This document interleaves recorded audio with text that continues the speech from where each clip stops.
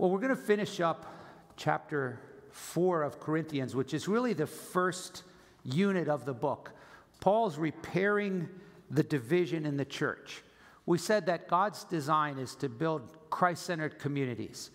Jesus said, go into all the world and preach the gospel, and God will call to himself men and women, red and yellow, black and white, rich and poor. He brings them together into families, local fellowships, local assemblies. And of course, as you know, anytime you bring a group of sinners together, even two of them in marriage, there's the potential for conflict. And as with many other churches throughout history, they were experiencing division. The division that they had may not necessarily be the reason that other churches have division. Nevertheless, it's practical and helpful for us to go, okay, so how do we avoid things like this in our church, and how do we continue to grow?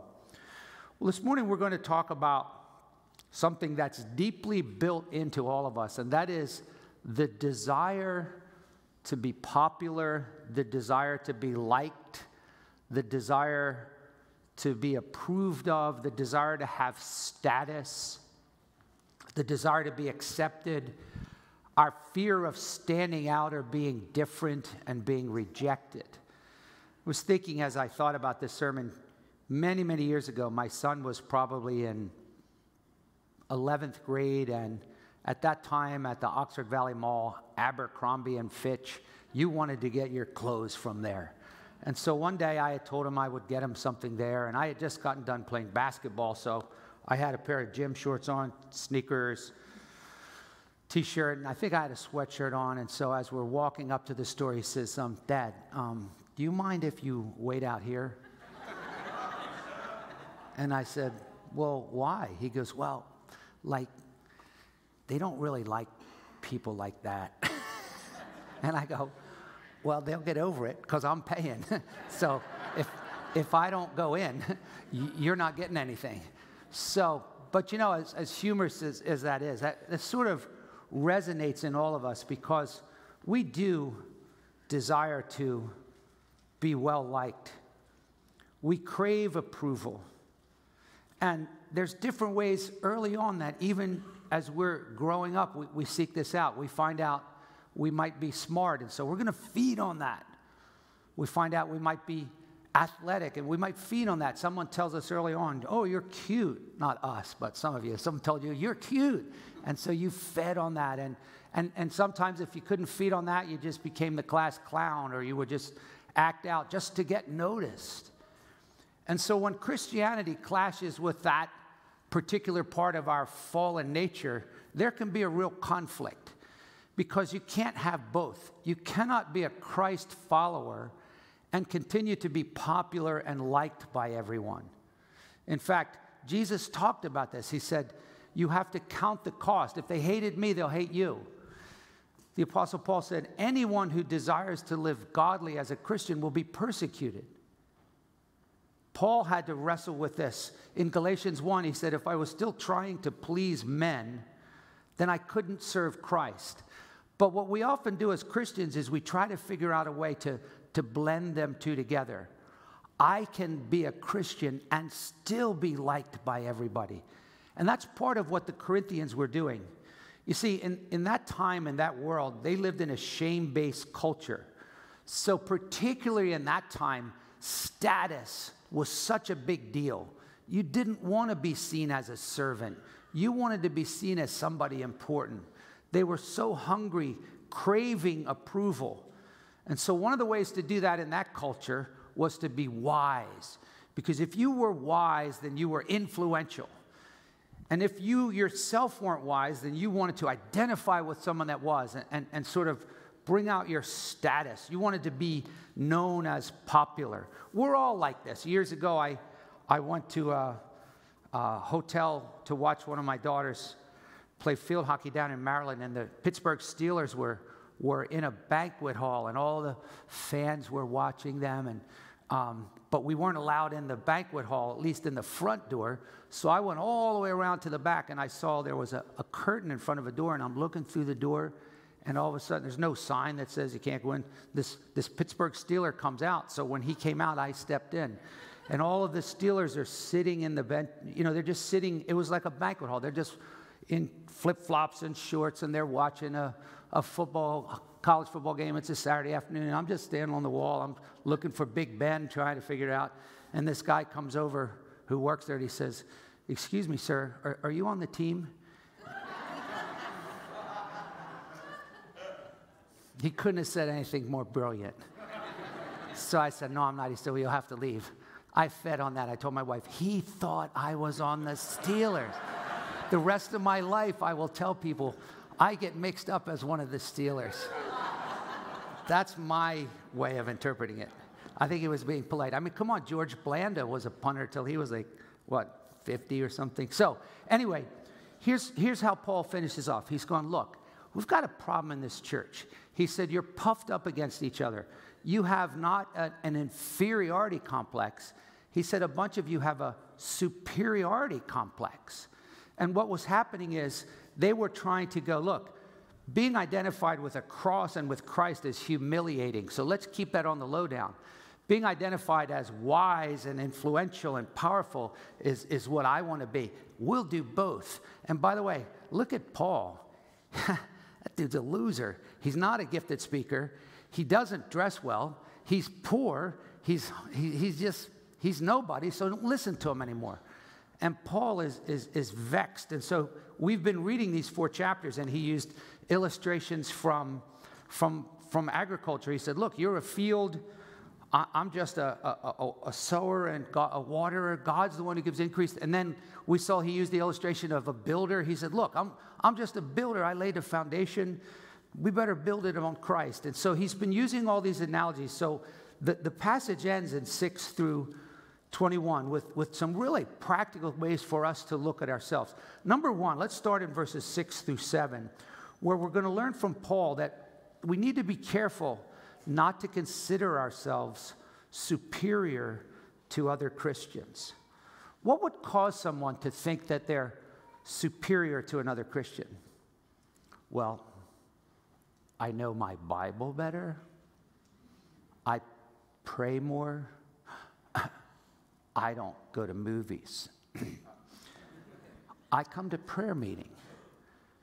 There might be subtle ways that we consider ourselves superior to others. And so Paul's going to call this out. Look at verse 6. He says, now, these things that I've been talking about, these illustrations I've been using, brothers, I have figuratively applied them to myself and Apollos for your sakes, in order that you might learn not to exceed what is written, in order that no one of you might become arrogant in behalf of one against the other. So let's just pause there and say, okay, Paul, what are you saying here? Apollos was really very brilliant, knew the Bible, was very influential, gifted speaker, powerful. Paul was the opposite. And so the Corinthians had this desire to attach themselves to Apollos and anyone like him, and to not attach. They would have told Paul, can you wait outside the Abercrombie of church, because you're not really an example of what we consider to be superior. So I want you to notice a couple things here. He goes, when we do that, we exceed what is written. Now, there's so much discussion in the commentaries, like, what is he talking about there? Do not exceed what is written. What scripture is written there that he's referring to?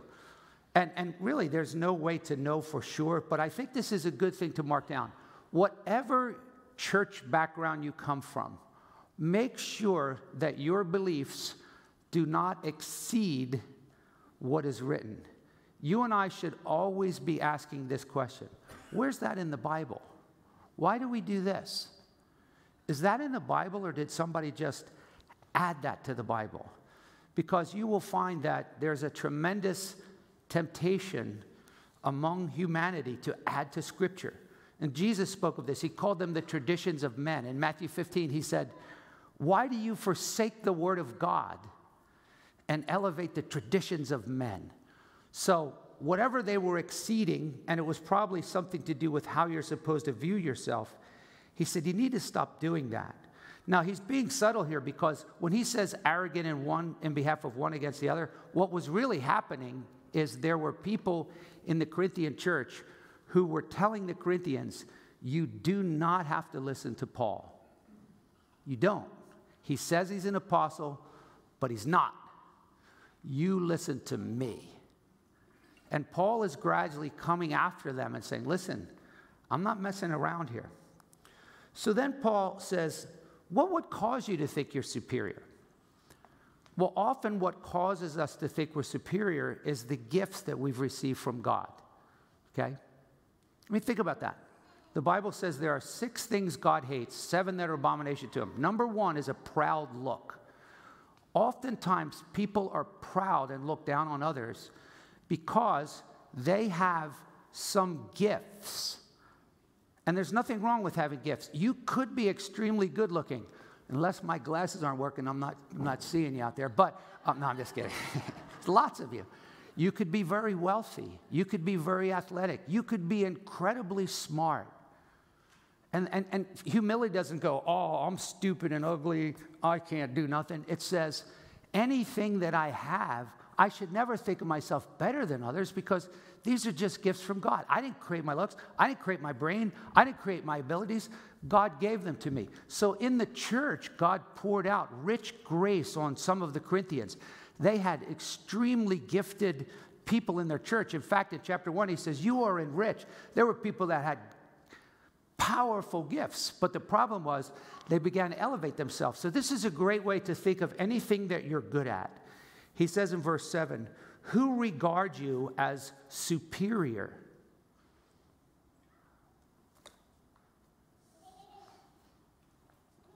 If people keep telling you you're good at something, right? Pretty soon you could start thinking, you know, that's not lying, not bragging, just saying, right? Who regard you as superior? Perhaps they would say, well, everyone, you know, my friends tell me. He goes, okay, fine. Then let me ask you a second question. What do you have that you did not receive? If you are superior in any gift, where'd you get that from? See, that's the key. Humility isn't saying I'm stupid and I'm not better at anything.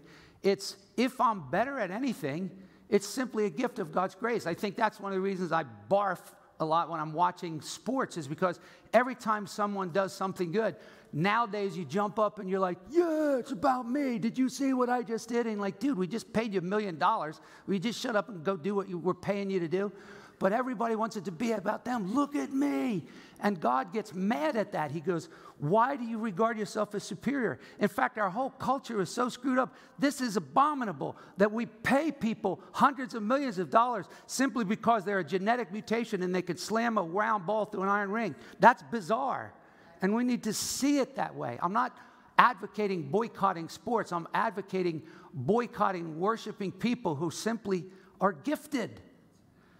So the way that we should view our abilities are, verse 7, if you did receive it, why do you boast as if you had not received it?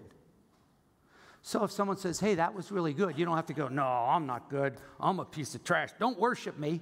Just say, well, thank you. I praise God. I'm happy to use my gift.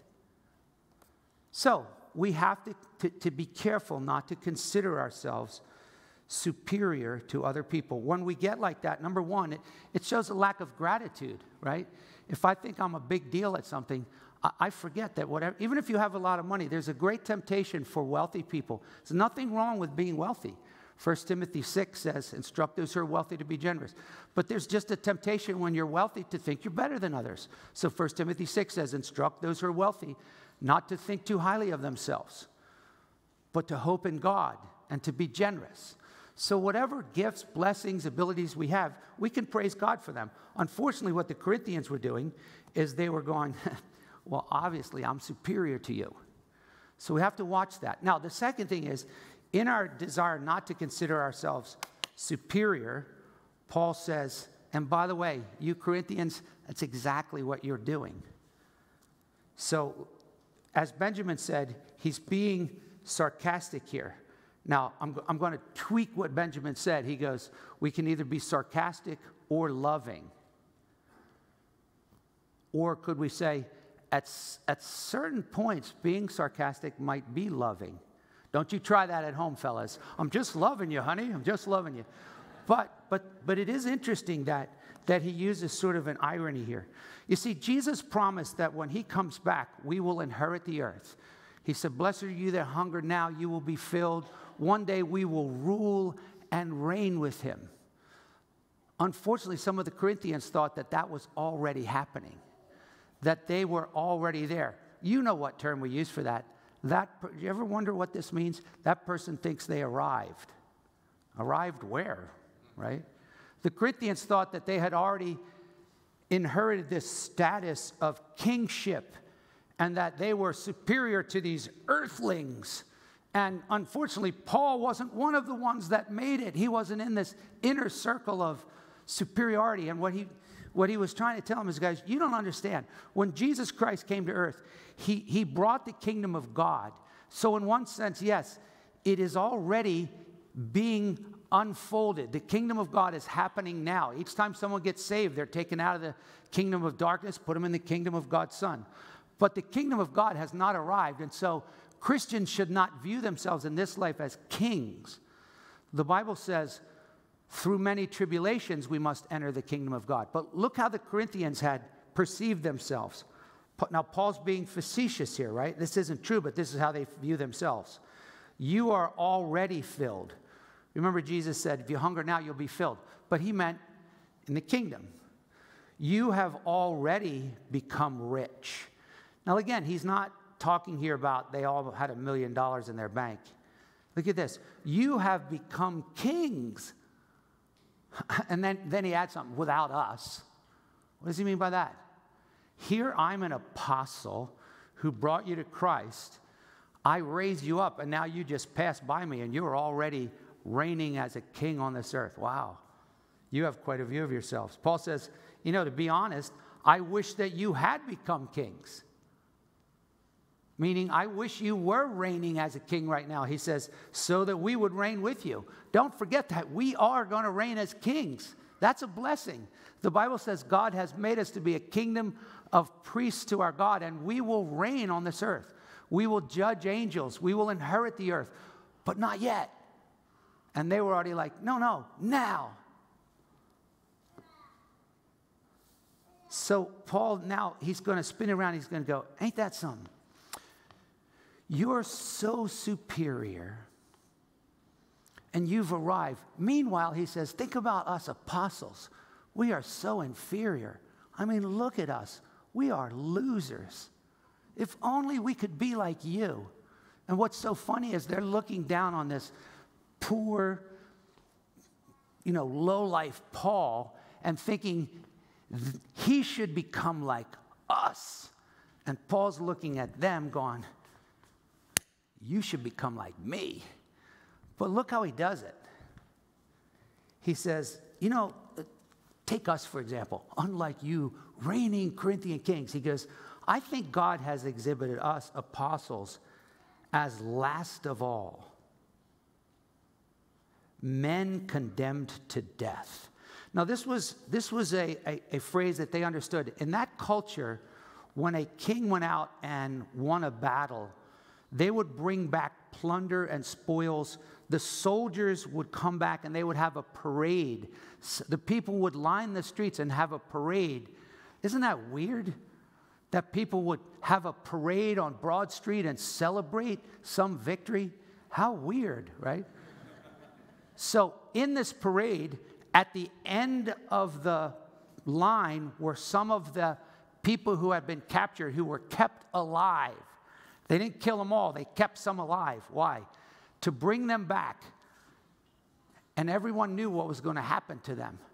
They were going to be thrown into the arena and just become sport to watch them killed. And so Paul says, that's kind of how I feel as an apostle. As the world's looking at everybody, we look like the people who are last in the line, men condemned to die. That's how the world sees us. But that ain't how God sees us. So he says, in fact, you know how the world sees us? How they see me?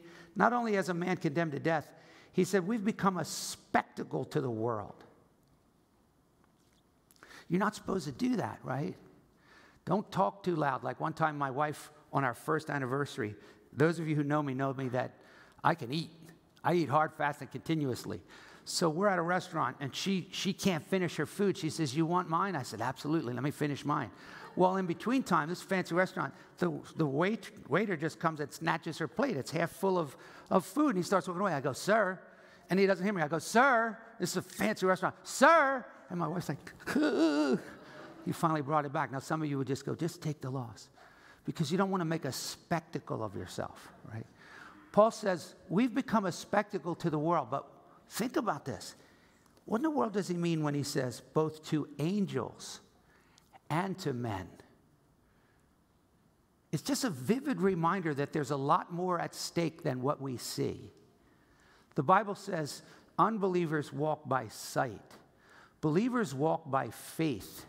There's not only a horizontal earthly realm in which God is unfolding his drama of redemption, but there's a spiritual realm involving myriads of angels who are in conflict and battle, God's angels and Satan's principalities and powers, and there's a war on this earth. And God, as he created this planet Earth, he designed it to demonstrate acts of his grace and wisdom, not only to us, but to angels. In Ephesians chapter 3, it says, God formed the church that he might make known to the principalities and powers the manifold wisdom of God. In fact, later in the book, Paul's going to talk about having head covering. He says, because of the angels. Like, don't forget, angels are watching what's going on earth. And I wonder what God's angels think when they see us pray, Lord, let your will be done on earth as it is in heaven. And they're going, they're talking about us. We do your will right, Lord.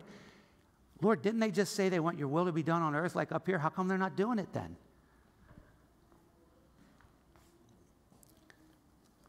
So Paul says there's a cosmic significance to the Christian experience. God is being glorified not just among humanity, but even in the realm of angels.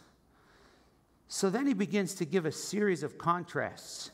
He says, we're fools for Christ's sake, but you are prudent in Christ. Wow.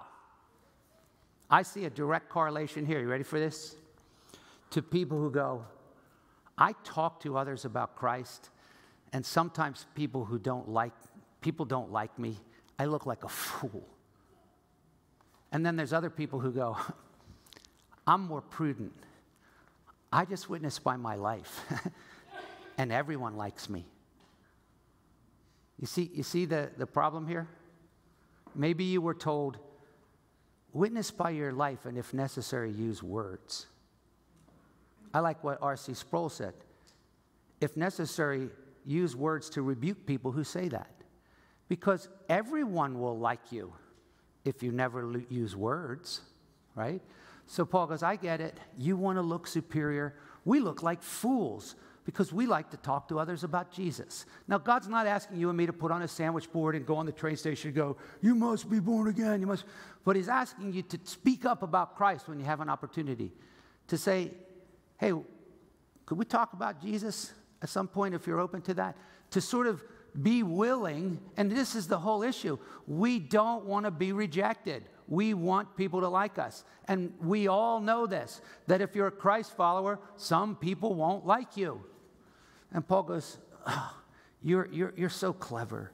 You're so prudent. He goes, look at us. We're weak, but you're strong. You're distinguished. I mean, they want to walk down the street and go, there's Alexander.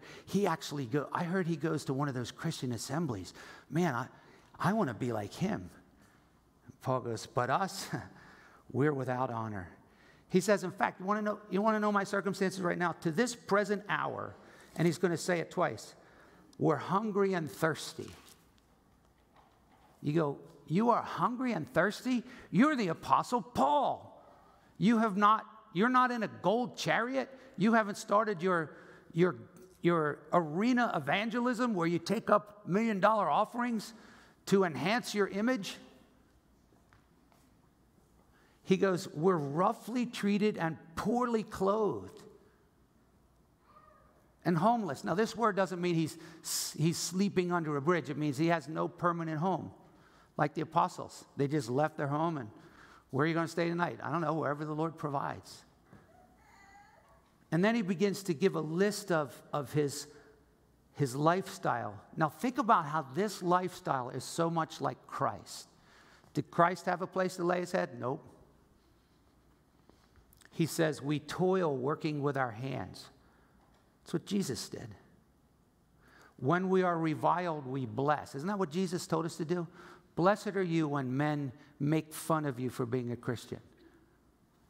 He says, when we're persecuted, we endure. We don't say, I'll sue the pants off of them and let them come and try to arrest me for being a Christian. I'll blow them away with my M16. Oh, okay, that's how Christ wants us to endure persecution as Christians, is to fight them off. He says, when we're slandered, we try to conciliate, we try to console. He says, you know how the world views us? He says, we have become as the scum of the world, the dregs of all things. These two words, one of them was used for wiping off the stuff on the bottom of your shoes. The other one was the sediment in the bottom of a vase or just off-scouring. Like other than when he uses in Philippians 3, doo-doo, when he says, we count all things to be rubbish, which is the Greek word skubala, which is excrement. He goes, that's how the world views us, as scum. And I'm going, wow. So Paul, am I supposed to intentionally go around trying to be a scumbag? Like what are you getting at? In fact, this is a true story. There's a church in Colorado that has taken this passage and elevated it and said, we want to reach the lowest of society. So guess what the name of the church is? Scum of the Earth. Look it up. Scum of the Earth. And a friend of mine visited there, and he said, you should have seen the people that came, right? Would they have fit in here, or would we have stared at them like, ew, what are those filthy creatures doing here? So why is Paul doing this? I think he's saying, look, you think that we are inferior. But I couldn't help but being reminded of something that Jesus once said. He said, remember this, that which is highly esteemed among men is often detestable in the sight of God. Wait, say that again, Jesus. That which is highly esteemed among men is often detestable in the sight of God. That's why I need this book, right? Because if I just live the way I live and think the way I think, I take my cues from society, my values, what's important, what do I do with my money, what do I do with my time, what should I pursue? I mean, didn't Andre Agassi already teach us, the great tennis player? Image is everything, right? But then when I have this book and I'm being transformed through the renewing of my mind, and this book makes me uncomfortable because it reproves and rebukes me, and I'm sitting here reading this going, but wait a minute, Paul, we're Americans. Don't we have an exception? Can't we be both? Like the heads of society, the fathers of our culture, and be Christians? Well, how's that been going lately? I'm not seeing too many godly people who speak out for Christ who are being given a mic and interviewed on the radio, not in terms of the broad public. And more Christians are being pushed out to the side. So, Paul then moves to his next point. He goes, okay, don't think you're superior. You think you've arrived. Look at us. We're inferior. Not really. Then he says this. I want you to imitate my inferiority. Imitate what you consider my inferiority. So think about the tension here. They're thinking he needs to be like us, and he's thinking, no, you need to change the way you view yourself and the way you view me, and you need to become like me. And this is a great passage because it gives us some great principles, not only for discipleship, but even for parenting. See, as parents, right, we see attitudes and behaviors in our children that we want to correct and we want to change. Can I give you a hint, though? Please don't say this. Why did you do that? How could you do that? Because if kids were smart enough, they'd probably ask you, did you ever do that? And the worst answer you can give is, we're not talking about me. So come alongside them and say, hey, listen, I know where you're coming from. I'm tempted, and I've been down that route. So the point here is he's now saying, look, I want you to imitate me.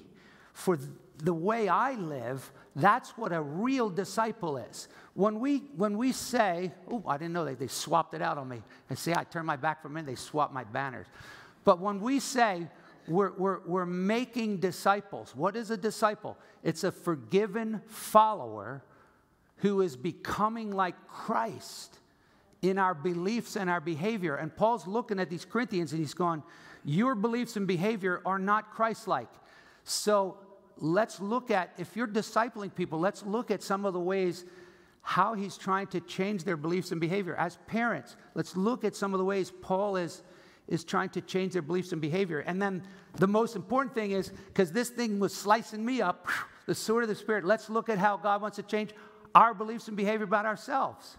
So let's start in verse 14. Now this is I still go, wait. He says, I do not write these things to shame you. And I go, that's a lie. Or at least at first it seems that way, right? What could be more shaming to them? But I think what he really meant by that is that my ultimate goal here is not to shame you, but to admonish you. Now, this is an important word in the New Testament. The word admonish is most often translated to warn. In fact, the Greek word noutheteo is actually the foundation. For those of you that study Christian counseling, you'll remember a brother by the name of Jay Adams, who was the founder of what's now called CCEF, the Christian Counseling Education Federation, right down by Westminster Seminary. We love their material. We love their programs. Ed Welch, Paul Tripp, David Powelson, great stuff. But Jay Adams took this word and he coined a term, nouthetic counseling, in which he basically just said this: one of the most important ways to help people is to hear their problems and then admonish and warn them and correct them from the Scripture, right? Now, there's lots of nuances to that, because some people would say, well, what if a person has anxiety? There's no medical problem. They just need to be rebuked for worrying. Like, yeah, there's some room to consider other things. But I think Adams had a great point. When it comes to counseling, and this is what I love about CCF, you know what their motto is? To restore Christ to counseling. Because there's a lot of Christian counseling out there where Jesus isn't even in the picture. And then he says, and to restore counseling to the church. Every time someone has a problem, we don't have to refer them to a counselor. Paul said to the Romans, I am comfortable that you're able to admonish one another. So Paul just says, look, I see some areas where your beliefs and behavior are off base, and I love you, so I'm going to come alongside you and admonish you as though you were my beloved children. So he's changing the metaphor. You're like, Paul, first you're a farmer, then you're a builder, now you're a father. And in fact, what he means by that is, I led you to Christ. Look what he says. If you were to have countless tutors in Christ, yet you would not have many fathers. For in Christ Jesus, I became your father through the gospel. I led you to Christ. And then he says something profound. He says, so here's what I want you to do. I exhort you, therefore, be imitators of me.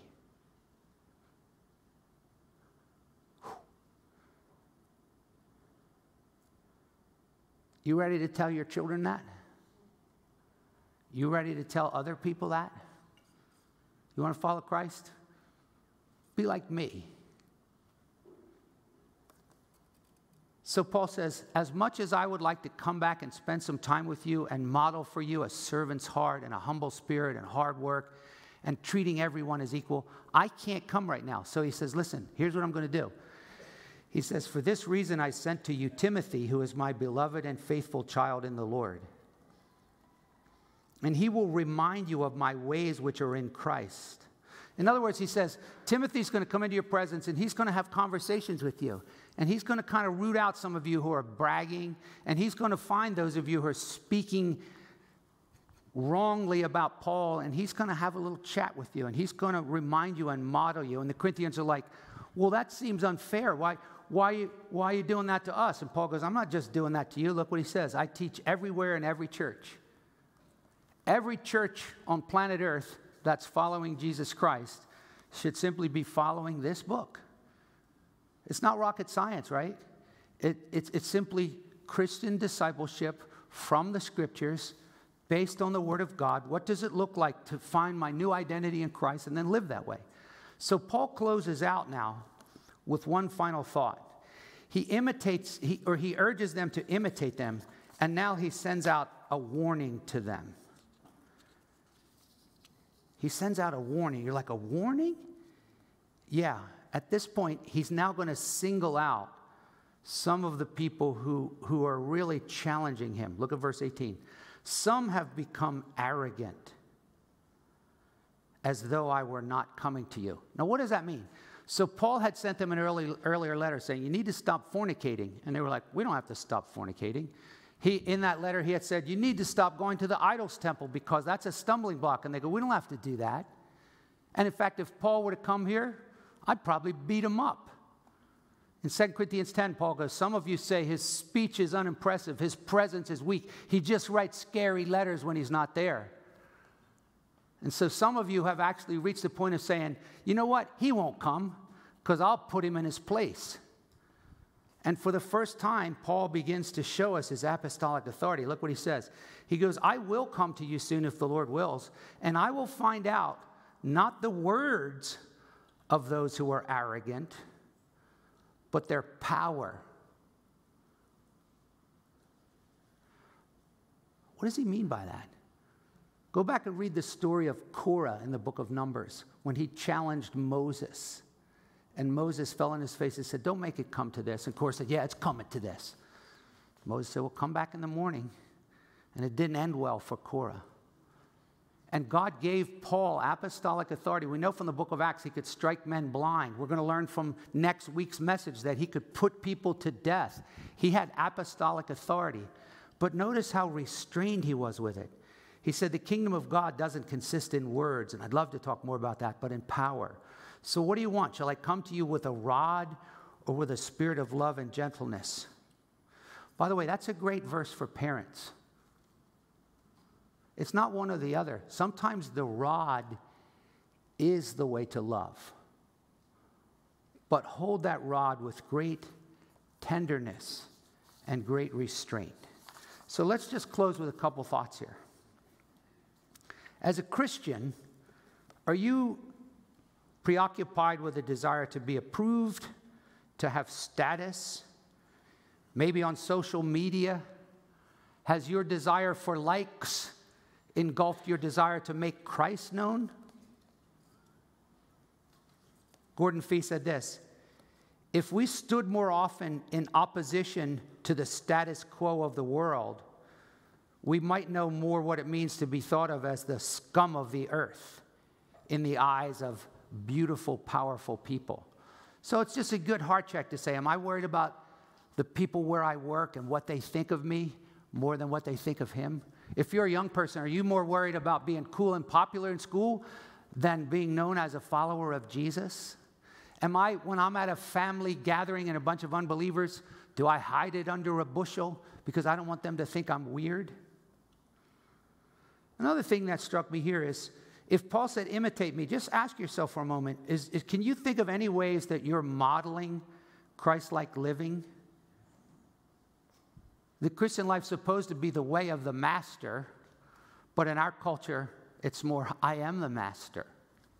So think about, are there any ways that you're modeling it so you can tell others, hey, try to be like me in this? Because one of the basic ways of learning Christian obedience is by example. The obedience factor is learned in many ways by people who are living it. So one of the things that's also worth noting is, think for a moment, is there anybody that you look to that you say there's a lot of qualities in that person that are Christ-like? The Bible tells us that. Paul said, mark those who are walking the right way and follow them. So the Christian life is always about looking to others who are godly and trying to become like that, but also trying to model to others, come along with me. As a parent, let's recalculate the gentleness of wisdom and love, but the necessity of firmness. As a spiritual leader, I have to balance this tension of speaking truth. I mean, this is a great model. Paul shows us he didn't come and clobber them and go, you dare resist me? When I get there, I'll lay you all out. You'll meet your maker tomorrow. Look how gently he models for them, but he's willing to get in their business. And if you're going to be a spiritual leader, if you're going to be a discipler, we have to be willing to gently admonish people. And we also have to be humble enough to be open to someone admonishing us. It's not a one-way street. As we often say, the church is like a hospital, and we all need to be on the gurney at times. Couple more things real quick. I doubt too many of us in this church are struggling with an inferiority complex. I'm sorry, a superiority complex. Let me take that back. Beside me, there's probably not a whole bunch of you that are struggling with a superiority complex, right?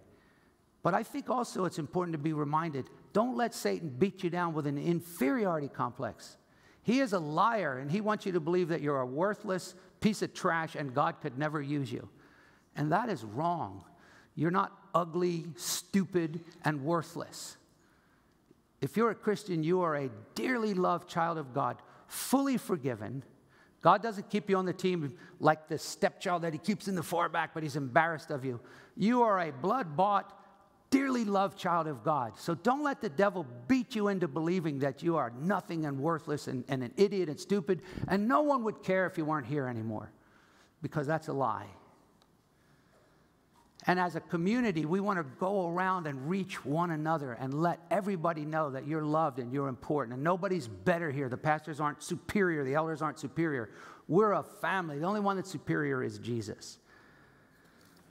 So as we close, ask ourselves, as well-fed, comfortable Americans, do we sometimes live as though we've arrived? Do we look at the Corinthians and go, oh, those losers, and forget that that's somewhat like the church of Laodicea when Jesus said, you think you're rich, you need nothing, but you're poor and wretched and miserable and blind and naked. This is our compass. We need the Word of God to pierce the thoughts and intentions of our heart, to show us what it looks like. I hope you're motivated to go, I want to live like Jesus. He has forgiven me. I want to be the way of the Master. I want to go out and love people, endure all things, hope all things, believe all things, be patient and kind and forgiving. And you know where you can start that? In your home. Because if you can't even treat your wife or your husband or your children with gentleness and love, then how are you going to do it anywhere else? And if you view yourself in the wrong way, Satan's got you bound. So let's take a moment and just say, God, I thank you that you dearly love me. I probably have some gifts, but I'm not some big deal. The kingdom's not here because I'm here, but nor am I a worthless piece of junk. But I belong to Jesus, and as Paul closes, he says, let's just walk together like Christ, because that's what's going to influence and shape the kingdom of God. Amen? Father, thank you for your word again. You get right to our motives and heart. I think there are some people here who are still not yet Christians. I pray that you will convict them of their lost condition, that they are on their way to hell without Christ. And I pray that you will prompt them to ask someone how to become a Christian. Thank you for your word, Jesus. Help us to become like you, wonderful Master. Help us to be servants. Help us to be gentle. Help us to be ready to suffer. Help us to realize that if we follow you, the world's not going to like us, and that's quite all right. Help us to trust you and to just roll up our sleeves, put on our towel, and be willing to wash one another's feet. Thank you for the way you are blessing this church. Thank you for the women's luncheon yesterday. We pray for this upcoming men's breakfast this next Saturday that it will be a blessing as well. In Jesus' name we pray. Amen.